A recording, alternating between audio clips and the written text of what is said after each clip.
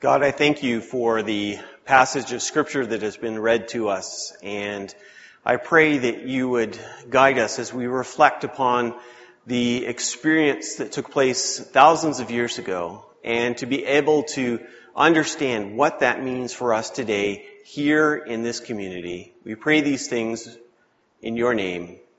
Amen.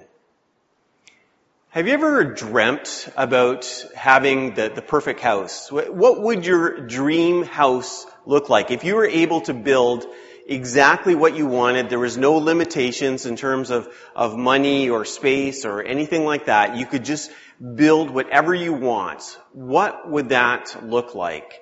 Well, for myself, I happen to really like older houses. I love the majesty of those beautiful old homes. They just have a certain character to them. Yeah, new houses are nice, but I have seen and have lived in some old houses. We actually used to, when Amanda and I first got married, we lived in a house, and I think the first part was built in 1858, and the new section was 1860. So that's where we had the modern section there in 1860. And it was a great place. It was just a beautiful home to be in, super high ceilings, amazing trim in it. It was just beautiful. And so we really liked it. However, I also know that older homes come with their challenges. And that was true of that house that we were renting when we first got married. We had one particular very hot summer, and someone had given us a air conditioner because we couldn't afford to buy one, so someone gave one to us, and we put it in into the window and plugged it in. However, the electrical system in that house really wasn't built for that air conditioner. And so what would happen is we could have the air conditioner on so that it was making noise, but not actually cooling anything. And as soon as we just turned it up just a little bit, just enough to get things a little bit cool, it would blow the breaker, and then we'd have to restart everything again. And so we saw that there was limitations with those older homes. When we find that even in a church this old, every once in a while we're encountering some of the challenges of having an older building. So if I had my dream home, if I could do whatever I wanted with no limitations, I would probably go to an architect and take them to one of these amazing, beautiful old houses to say, I want you to take a look at that. I want you to duplicate that, but with everything updated in terms of everything working fine and the electrical system and of course the air conditioning and all those things working nice, but to still have the character of those old homes. That's what I would do. Maybe your dream house would look completely different. But what would God's dream house look like?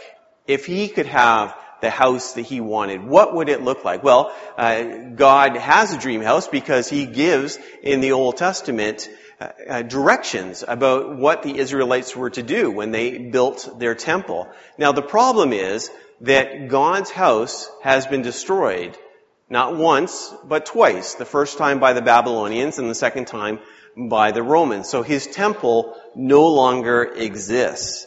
But the message about His temple is still relevant to us today. And so we're going to look at a situation that took place just after the destruction of the first temple.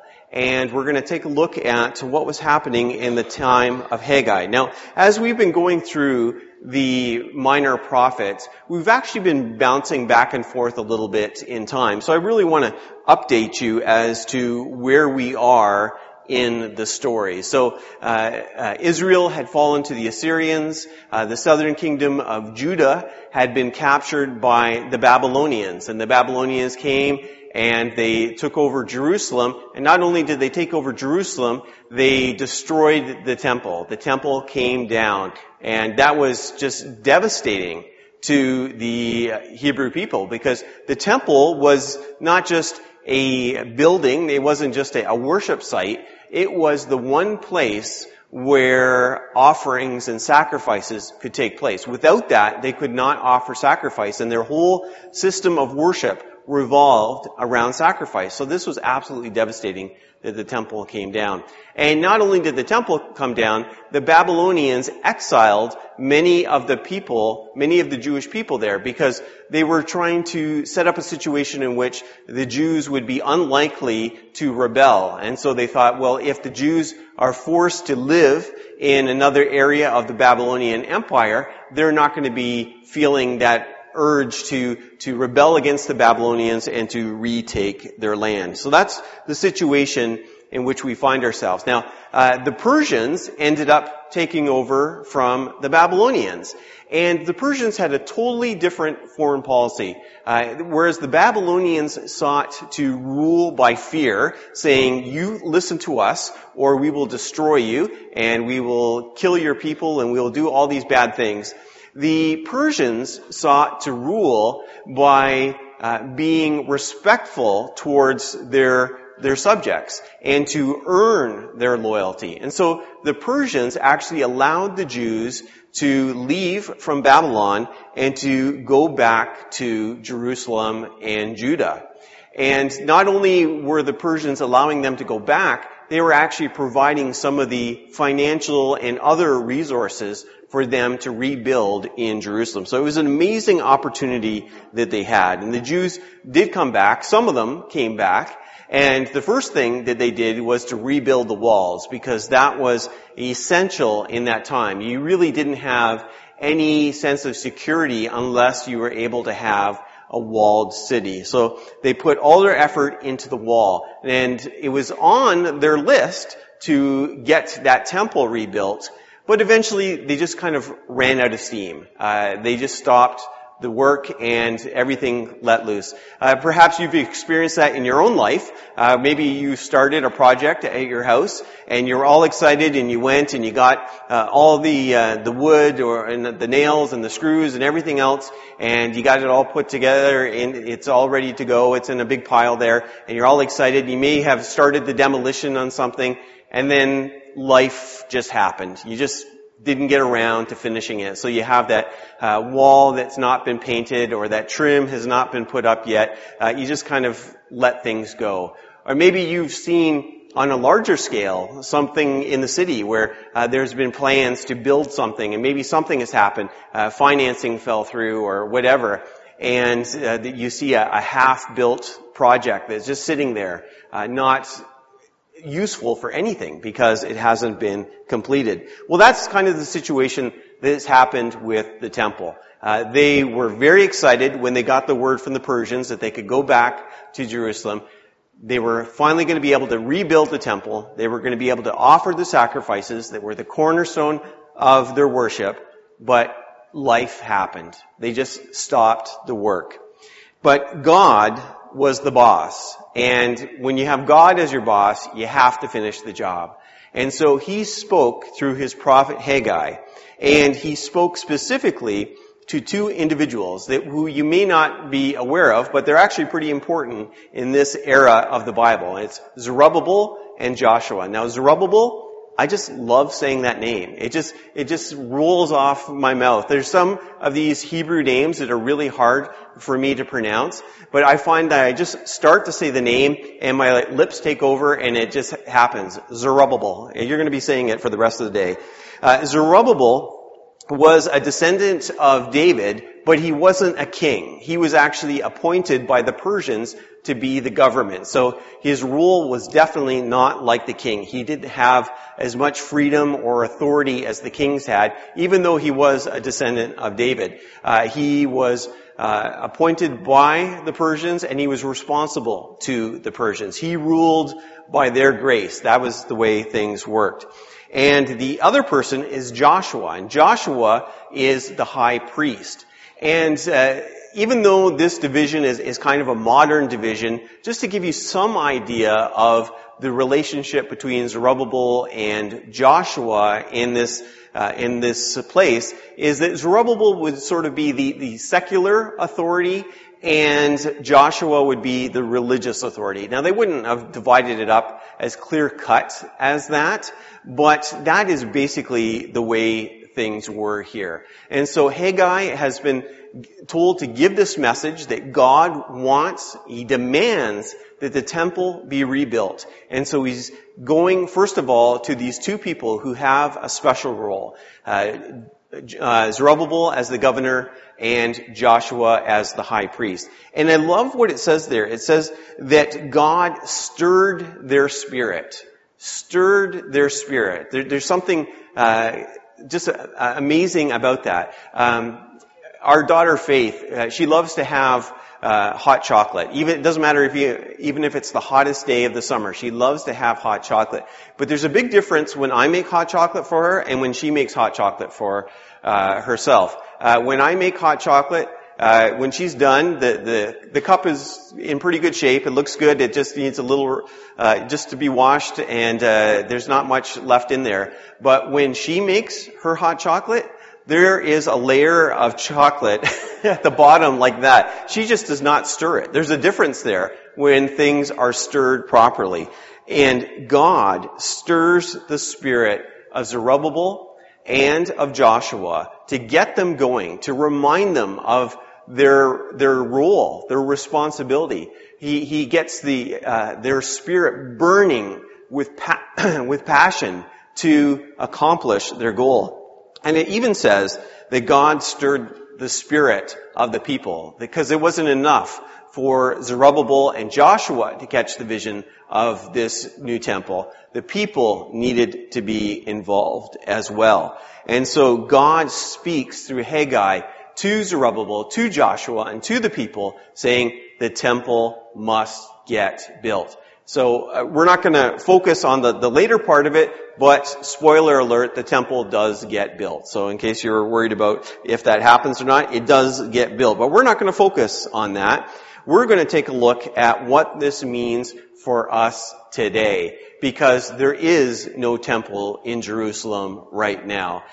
But that doesn't mean that this isn't relevant to us today. In fact, even when the temple was still existing during the time of the New Testament, when it was still there in Jerusalem, the early Christians were beginning to reinterpret what the temple was. And there was a couple of interpretations, but one of the main ones was that the church was God's temple. And by church, I don't mean the building, because there were no church buildings. I think that if we were able to go back in time and to talk to some of those early Christians in the first century and to show them pictures of our building, that they would be absolutely amazed. They couldn't believe that you would, first of all, have an amazing building like we have, but that we would have a building at all, because they met in homes, and you could only have worshiping at a time, however many you could fit in a particular home. And their homes were not near the size of the homes that we have today. So it was not about a church building. It was about the people. The people back then and today are the church. And the church is the temple. How is the church the temple? Well, the temple was the place where God's presence dwelt. That's why you could offer sacrifices in that place. Well, the church is the place where God dwells as well, because His Holy Spirit is here in the midst of us. The Holy Spirit is in each one of us as individuals, but is also present when we gather corporately for worship. And so that's one way for us to understand what the temple is. And I believe that the command that was given to Zerubbabel and to Joshua to rebuild the temple is still relevant today when we think about the church and our role in being a part of it. And so what I'd like to suggest is there are 5 ways in which we can be involved in building God's house here in this place. And again, I'm not talking about the building. I'm talking about the church, the congregation, the work that God is doing in this community. So the first part that I want to mention is the fact that we can give money. Now, I want to tell you, I do not like preaching on money. When I was, before I went into ministry and I sat in the congregation, I always dreaded it when the pastor talked about money. And even now as a pastor, I don't like preaching about money. But the fact is, money is required in order for us to do ministry. We have this building which is not only beautiful, but it is useful. We have people coming into this place. We've had people for the last 20 years sleeping in this place. We have had people come here to find community, to find fellowship, who have been able to enjoy good meals. Last night when we were having our meal time, I was sitting beside this young girl, and the way she was gobbling down her sloppy joes, it looked to me like she hadn't eaten in a while. She was really eager to eat. And that's because we have been giving money to keep this building going. But it's not just about the building. We give money for ministry as well. The church building is involved in ministry, but other ministries outside of this building we give to as well. And we are able to make a difference only because people have been willing to give. And it is, I realize, a stretch sometimes when you look at how much money you have left over at the end of the month. What do you do with that? How do you figure out where the money goes and where it doesn't? We need to invest in God's kingdom to the best of our ability. And I realize that there are people out there who think that the church is money hungry. In fact, just recently I saw on Twitter someone had commented that churches are all about getting rich. And I thought, you have no idea what you're talking about. First of all, we are not rich, and the money that we use goes out to ministry almost immediately. We put in so much to make a difference in people's lives. But money is one way in which we can give. But there are other ways for us to give as well. That includes our time. At a previous church, there was a man who started attending. His name was John. And I remember him coming up to me one day and saying, Steve, I really don't have a lot of money. I'm on a fixed income. Most of my money goes to my rent. I just don't have a lot of money. But I am willing to donate my time. And boy, did he donate his time. When I would arrive at the church during the week or on a Sunday, guaranteed the snow would be shoveled. And where this church was, there was a lot of snow, and it just kept on snowing for a lot longer than it does here in St. Catharines. And he would be there to make that happen. He would be there to run the elevator, not just on Sunday mornings, but for any event that was happening during the week. He was there all the time. It felt like he was at the church more often than I was. And in fact, we ended up finding out that he had died only because he didn't show up to do the elevator. Because normally he was there really early, and we looked, and where's John? He happened to live behind the church building, and so we went over to his home, went inside, and there he was. He had died at his computer desk that night. Otherwise, he would have been there at the church. We need people who will donate their time. And Amanda talked this morning about the ways we can volunteer. And there is a way for you to sign up right after the service, right over in the back there, if you are able to donate time for Saturday nights. But maybe Saturday nights don't work for you.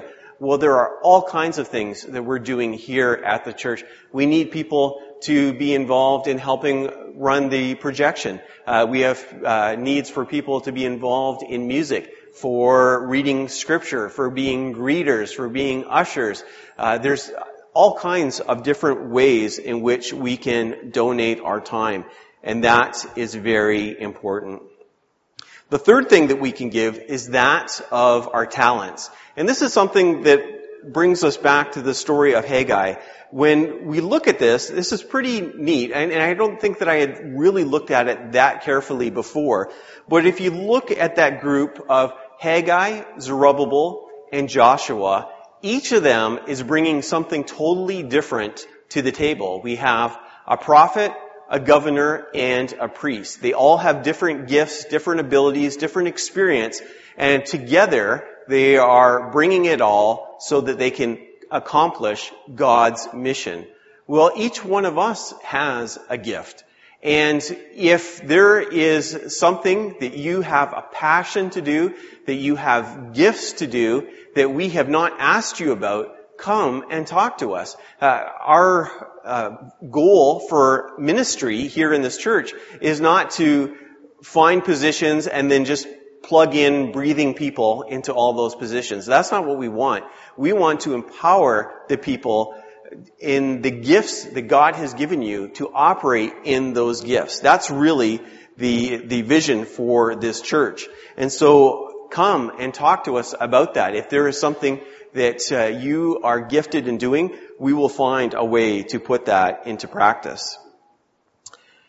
One way that we can be involved in building God's house is through prayer. And perhaps I should have had this as the very first one. And the beautiful thing about prayer is that we are not limited in terms of not having enough money. So you can't come to me and say, sorry, Steve, I'd like to pray for you, but my income is really tight right now. Well, it doesn't have any bearing on that at all. Even for people who are not very strong physically or don't have good health, you're still able to pray. We had a lady, again at a previous church, who was dying. And her dying was over a period of a couple of years. We were watching her continually deteriorate. And yet she was a prayer warrior. In fact, she was happy when she would be sent into the hospital because that would give her all kinds of things to pray about. She would pray for the people who were in her room. She would pray for the nurses. She would pray for the doctors. She saw her inability to do other things as the opportunity for her to invest more time in prayer. And so there's no one here who is unable to be involved in prayer. And then the last thing that we can bring to build God's house is our relationships. It's not enough just for us to gather into a room and sing a bunch of songs and hear a Bible lesson. We need to have relationships. What happened when that person came to Jesus and said, what's the greatest commandment? He said, to love God and to love our neighbors. And so we are loving God as we pray and as we sing and as we do all of these things, but we need to love our neighbors, and that includes the people who come here on a Sunday. There's a difference between a friendly church and a welcoming church. And I believe that we are both a friendly church and a welcoming church, but it's something that we have to be watching for, being willing to welcome people no matter where they're coming from, what they look like, what they sound like, anything else. Everyone needs to be welcome here. We also need to seek to support each other in the congregation. We all have our needs. And it is great that we are able to come alongside and to help people in their time of need. I mentioned that one of the ways in which we can look at the temple is the temple as the church. And that actually comes from a passage in 1 Corinthians. And in that passage, Paul is warning about what will happen to those who destroy the temple of God. And what he's specifically talking about there is about division in relationships that were going on in that church. And the destroying of the temple of God was the people who were acting in improper ways, creating division, hurting people in relationships. And we have got to be careful about that. We can be destructive either actively by gossiping or saying bad things about people, or we can be destructive passively by just refusing to get involved, seeing that lonely person and not being willing to go and talk to them and to spend time with them. So these are the things that we have to be aware of. As you know, for our church building, we have been involved in doing renovations. That we have had our part of our roof replaced. We've been working in the family room. It looks beautiful if you haven't seen it yet. There's still some work to be done, but it looks so much better. And there are more changes that are coming as well. Renovations to this church building. We want to take care of this church building, but it's only a building. even more important than that, we need to be able to take care of this church. Just as with the building, that we look at, well, where are the points of weaknesses? What do we need to fix? As well as what can we improve so it's more efficient? We can do the same thing when it comes to the church, God's house, the people who are gathered here. We can figure out, well, where are our weaknesses? Where are we not doing as well as we could do? And what can we do to make things better? We need to be thinking about that. And what I want to ask is, what is God stirring your spirit to do?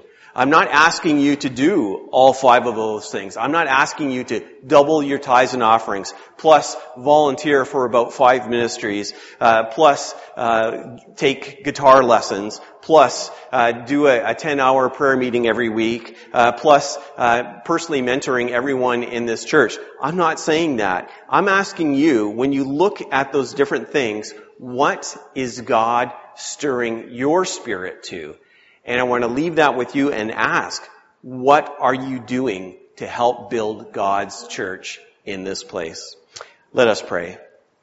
God, I thank you for the house of God. I thank you for each person who is here, those who are away, those of our fellowship who are not able to come out, that you would be with all of us, that we are so much more than just a building. We are your house here, where your presence dwells. And we ask that you would stir our spirits, that you would speak to each one of us as to what our role should be in building your house in this place.